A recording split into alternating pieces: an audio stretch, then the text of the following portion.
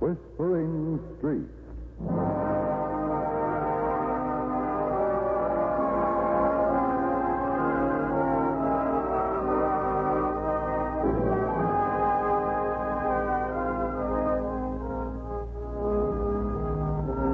And here is Betty Davis. Hello. It was a week, 7 short days before her wedding, and Dana Russell was going over linen lists with her mother. 48 of this, 48 of that, 48 of the other thing, and all monographed. She held up a lace doily. She studied it with something approaching distaste. And don't you like it, Dana? Your most expensive luncheon set. I know, Mother. I know. I like it as much as I like anything, I suppose. And what do you mean by that? Nothing. Everything. Why am I getting married, Mother? It's the thing to do. It isn't the thing for me to do. Just 1 year ago, I was in love with another man. Remember? I'd rather not. So would I. But it's an impossibility. I can't seem to forget that I was jilted. Just a year ago. Oh, Lanny was all wrong for you. He was a meringue. White of egg beaten to a stiff frost. I don't have to tell you, Dana, that I was jilted 2 years ago. That I married your stepfather, whom I'd known for 20 years on the rebound. Well, I've been divinely happy ever since. Doesn't that mean anything? To you, yes, but not to me. I was terribly disillusioned when you became engaged to a mere boy after being a widow for so many years. And then your second marriage sort of ironed me out, and it gave me the courage to get engaged to Lanny. And then he jilted me just 1 week before the wedding. And I was a wreck all last summer. I couldn't stand it, Mother, not twice in the same place. But when winter came, you had a marvelous time. Mark Redfield happened along just after Thanksgiving and gave you a rush, and in April he proposed. He not only proposed, he gave me a ring that built up my threadbare ego. I'm very fond of Mark. He's worth $1 million, Lanny. He has more money than your stepfather. That's good? Why, it's better than good, dear. Nobody can say that Mark's marrying you for your money. You're right. Nobody can say that. Why is he marrying me, Mother? Because you're a beautiful girl, darling. Because he loves you devotedly and dearly. I don't think he loves me one little bit. Now, that's absurd. Why should he ask you to marry him? I might as well come clean, Mother. Mark put it on the line the night he proposed. I remember what he said, word for word. He said, "We like each other, Dana. We have similar tastes." He said, "I know all about your romance with Lanny, but now that's past. I need a hostess and a companion. And eventually I'd like to have a couple of well-bred, attractive kids." Then I'll be a grandmother. Oh, dear. He'll make you a marvelous husband, Dana. Oh, sure. I'm a lucky girl. I've never dared ask before, but are you still in love with Lanny? No. No, that's all over and done with. I'll never love anyone again, Mother. Your burnt child dreads the fire. Mark said the night we became engaged that we'd never quarrel. You see, I told him how violent my feelings had been for Lanny. How violent Lanny's feelings for me had apparently been. Had apparently been. Mother, is that a split infinitive? No. Well, Mark said that our feelings for each other weren't violent enough to provoke quarrels or any major sort of unpleasantness. I think that's rather wonderful. Yes, of course it is. You and Mark will lead an ideal existence. A glamorous life racing from here to there, giving parties at which I'll be a good hostess. Oh, you've had lessons from an expert. In other words, from me. That I have. Giving birth to occasional and well-mannered children. Handsome children, too, if they take after our family. And when Mark and I are in our 70s and celebrate our golden wedding... Oh, let's skip the trousseau for a while, Mother, huh? Why? I'm going out. More shopping? No, I'm going for a drive. Alone? Yes. I couldn't go along if you say the word. I'd rather you didn't, Mother. I'm anxious to invite what's left of my soul.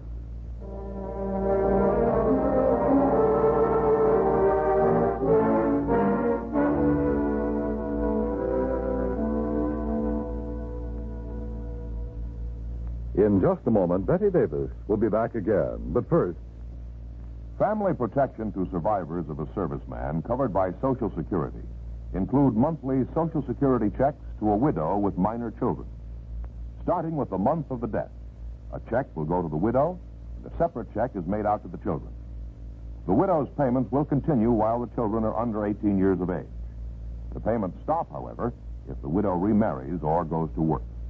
Remember, these Social Security benefits are paid in addition to other survivor checks payable by the Veterans Administration. Have you investigated your Social Security benefits?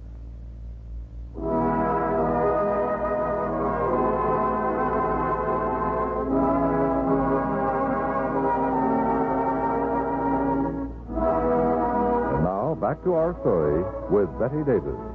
Dana dropped a kiss on her mother's serene forehead and drifted out of the room and out of the house. But once in the open air, her pace quickened. She hurried into the garage and climbed into her convertible and backed out of the driveway. As she was turning it into the main road. Hi there. Where are you going? Oh, Mark. I didn't expect you until later. I'm going for a drive. Well, open up the door, honey, and I'll climb in. Oh, Mark, I'd rather not. Run into the house and wait for me. Mother's there. She'll give you something cool to drink. Well, if you think I'll let you wander off alone just 1 week before your wedding, you've got another thing coming. Don't you trust me? Well, yes and no. Let's settle on saying that something might happen to you and I'm not taking any chances. You might even run away from me at the almost 11th hour. It's been done. One more crack like that and I'll wash your mouth with yellow soap. Open the door and let me in. Oh, well.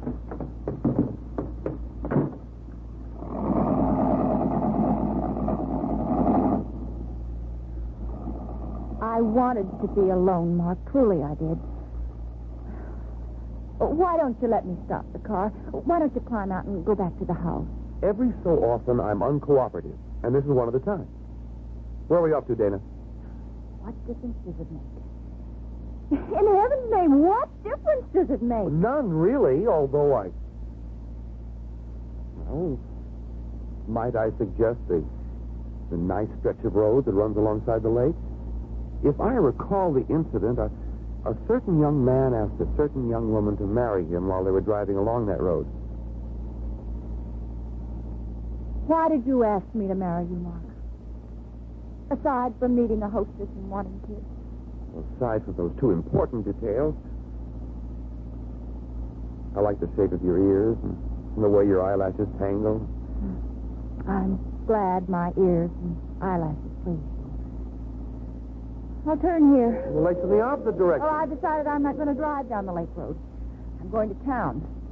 I want to plow through heavy traffic. When I'm driving in traffic, I don't have time to think. Is it so painful to think? Yes. Mark, when you asked me to marry you, I tried not to cheat. I told you all about Lanny. So you did. I told you that Lanny fairly begged for his release. If I recall the incident, he took it on the lam. And at the moment, he's married and living in California. Lanny got married the week after he broke our engagement. That's why he broke it. He's crazy about somebody else. I wasn't exciting enough to hold him. Lanny didn't break the engagement, Dana. Fate broke it. Coming events cast their shadow. Coming events? Me. Listen, Mark. This afternoon I was counting the trousseau linens with Mother, and all at once I realized that I couldn't stand in front of an altar with you and make all sorts of promises. I shouldn't be talking like this with a wedding only a week away. I should be full of goosebumps. Goosebumps aren't very attractive. You know, I got them when I saw my first birthday cake. But after I ate the entire cake, I had a bellyache. When Lanny broke our engagement, I had a heartache. It nearly killed me.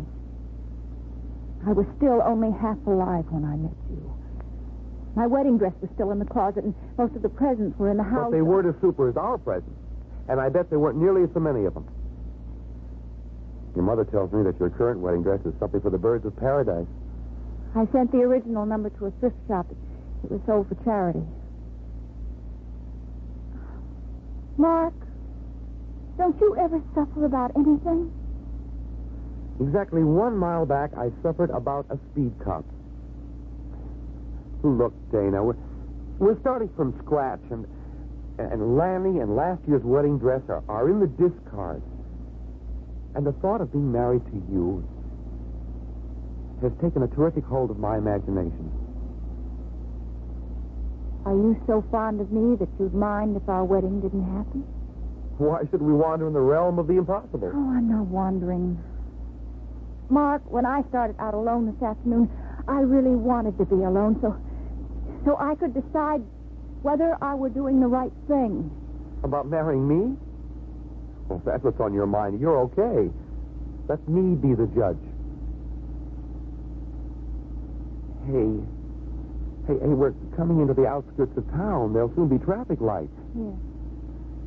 Mark, it's only this afternoon that I've dared face facts. Last summer, I You wasn't. were wearing a blue bathing suit, and you had polish on your toenails the afternoon I saw you for the first time. Your eyes were full of ashes. The ashes of dreams. I knew I had to move softly. Oh, don't tease me. Last summer, I went after you hammer and tongs. I'll remind you of that when we're 30 or 40 or 50. I'd been jilted publicly, and I wanted to show the bunch. My girlfriends and the men who were Lanny's friends who were going out of their way to be nice, and my mother and father and the upstairs maid and everybody. So, when you swallowed the bait and asked me to marry you... I didn't swallow any bait. I know my way around. On the road beside the lake. That's where I asked you to marry me.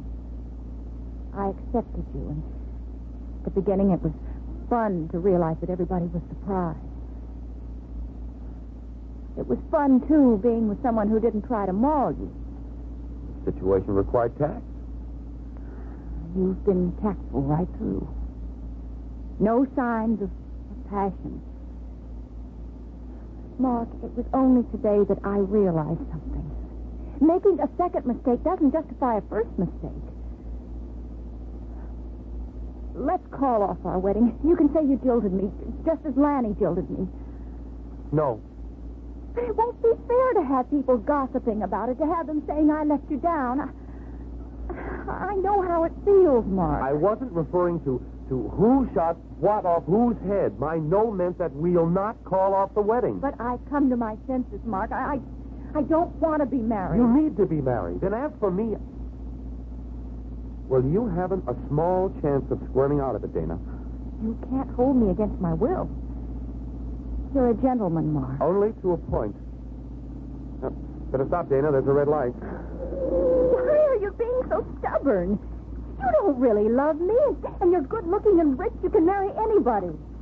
There, you can start again. The light's green. I was saying you don't love me, and you could marry anybody. You think we can be happy with a platonic arrangement. I think we'll both be miserable. This is the first time you've ever been honest, Dana. So I'm going to be just as outspoken.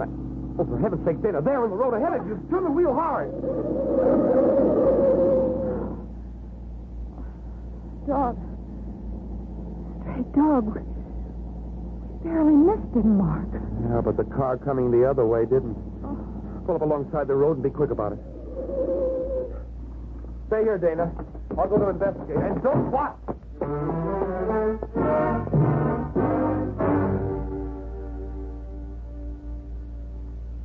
In just a moment, Betty Davis will be back. There are many isms in the world of today. Some good, some bad. But there is one ism there can never be enough of. Humanitarianism. Here's a little episode illustrating how a United States Air Force sergeant and his wife combined a bit of humanitarianism with Americanism, and how, even though handicapped by a language barrier, their efforts worked out very well. It all happened on a dingy street in Fukuoka, Japan. A Japanese couple suddenly dashed out into the street, the woman clutching a baby in her arms. The couple signaled frantically, but the traffic flowed by, ignoring their efforts for help. Finally, one car came to a stop. The occupants were Tech Sergeant Oliver A. Morris and his wife, out to enjoy a late afternoon and evening off duty. What moved Sergeant Morris to stop? Later he found that hard to explain, unless perhaps it just seemed the human thing to do, for neither he nor his wife knew any Japanese. Yet those pathetic figures in the street somehow conveyed great distress and urgency. Sergeant Morris sensed there was something to be done and in a hurry. Much later, he learned the baby had been seized with convulsions. The parents had rushed to a small hospital nearby, and its only doctor was out. They knew of another physician a mile and a half away, and were trying to flag down a taxi when Sergeant Morris came along. The airman bundled them into his car and sped off in their search for a doctor, whom they finally succeeded in locating. When the spasms of the baby were finally checked, the woman looked up with brimming eyes and said, as an interpreter translated, "My husband and I, we have been afraid of Americans before. Now we are glad to know such fine people." It cost the Morrises much of the carefree evening they had previously planned, but their unselfish actions towards that Japanese family brought a feeling of goodwillism that will never be forgotten. Sergeant Morris and his wife also gave all of us a thought to remember. We are Americans. As we go, so goes America. Now,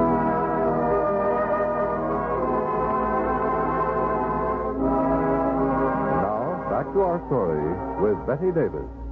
A mongrel, a little brown and white scrap of dog. It had wandered aimlessly into the thick of traffic. As Dana, despite orders, watched through tears, Mark reached down and picked up the shivering creature and carried it back to the car. Oh, poor little guy.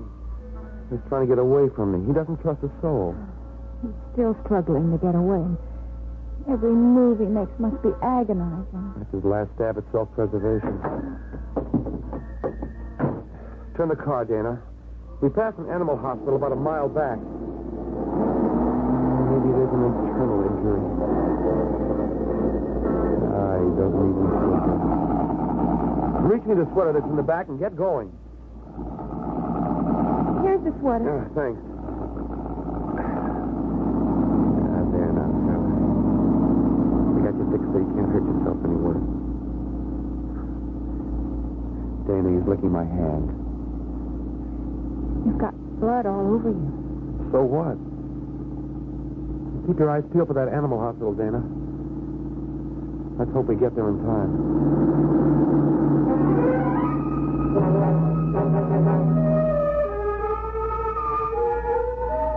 Dana and Mark reached the animal hospital in 2 minutes flat.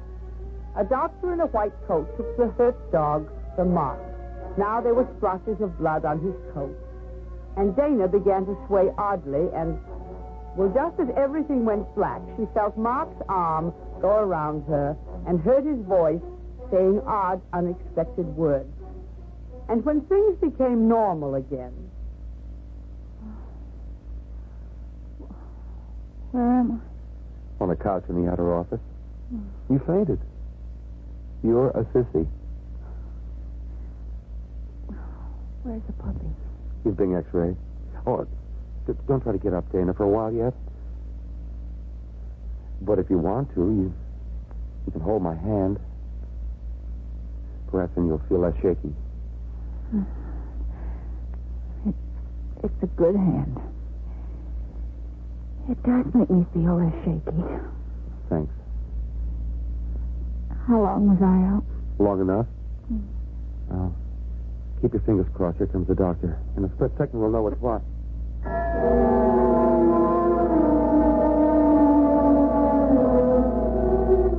Dana leaned back with her eyes closed while Mark went to interview the doctor. She heard a rumble of voices. She couldn't distinguish the words, and then she heard Mark's footsteps coming back, and she opened her eyes and sat up, and he took her by the arm and guided her outside.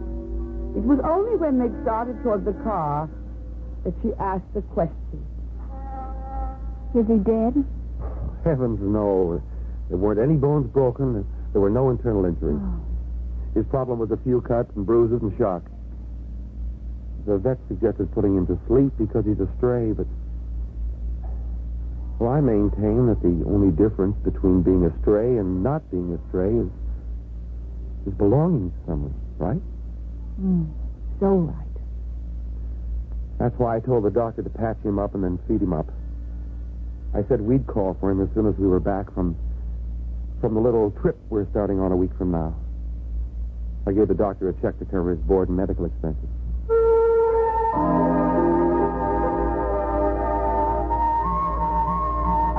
They were back in the car again, but Mark was behind the wheel. Dana was in no condition to drive. She sat huddled beside him. And he didn't speak until she shivered suddenly, and then... Cold? No, that isn't why I shivered. I was thinking of that dog running blindly in traffic with the whole world crowding in. Oh, most of us run blindly at one time or another. And the world has a way of crowding in on us. Until something hits us. Until the truth hits us. Oh, Mark, why was I so stupid? Why didn't I realize that you were kind and tender?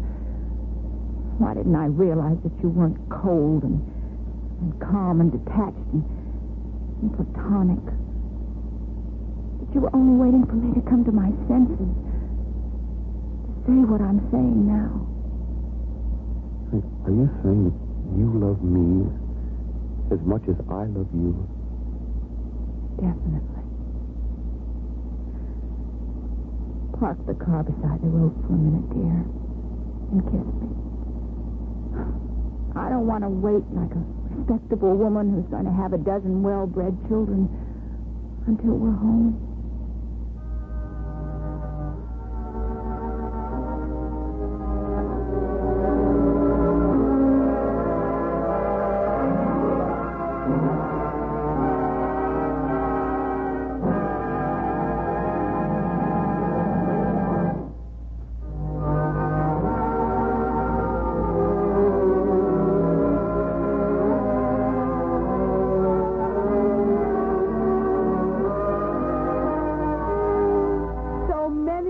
Do run blindly in traffic, desperate and frightened because we're afraid to trust people, because often we're afraid to trust ourselves. You haven't met Lanny Ledger, the man who jilted Dana, but you've heard a lot about him. And unless I'm very wrong, you've gathered the impression that he was something of a heel.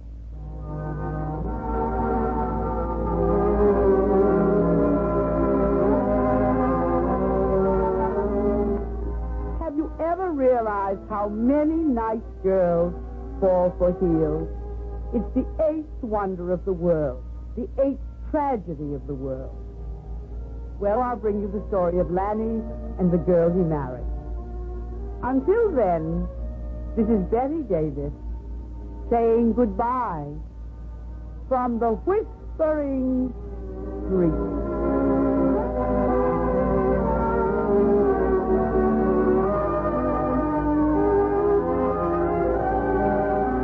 Today's program was written by Margaret E. Sangster. Featured in the cast were Barbara Eiler, Virginia Gregg, and Lee Millar. Whispering Streets was directed by Gordon T. Hughes and produced by Ted Lloyd. Your announcer is Dan Coverly.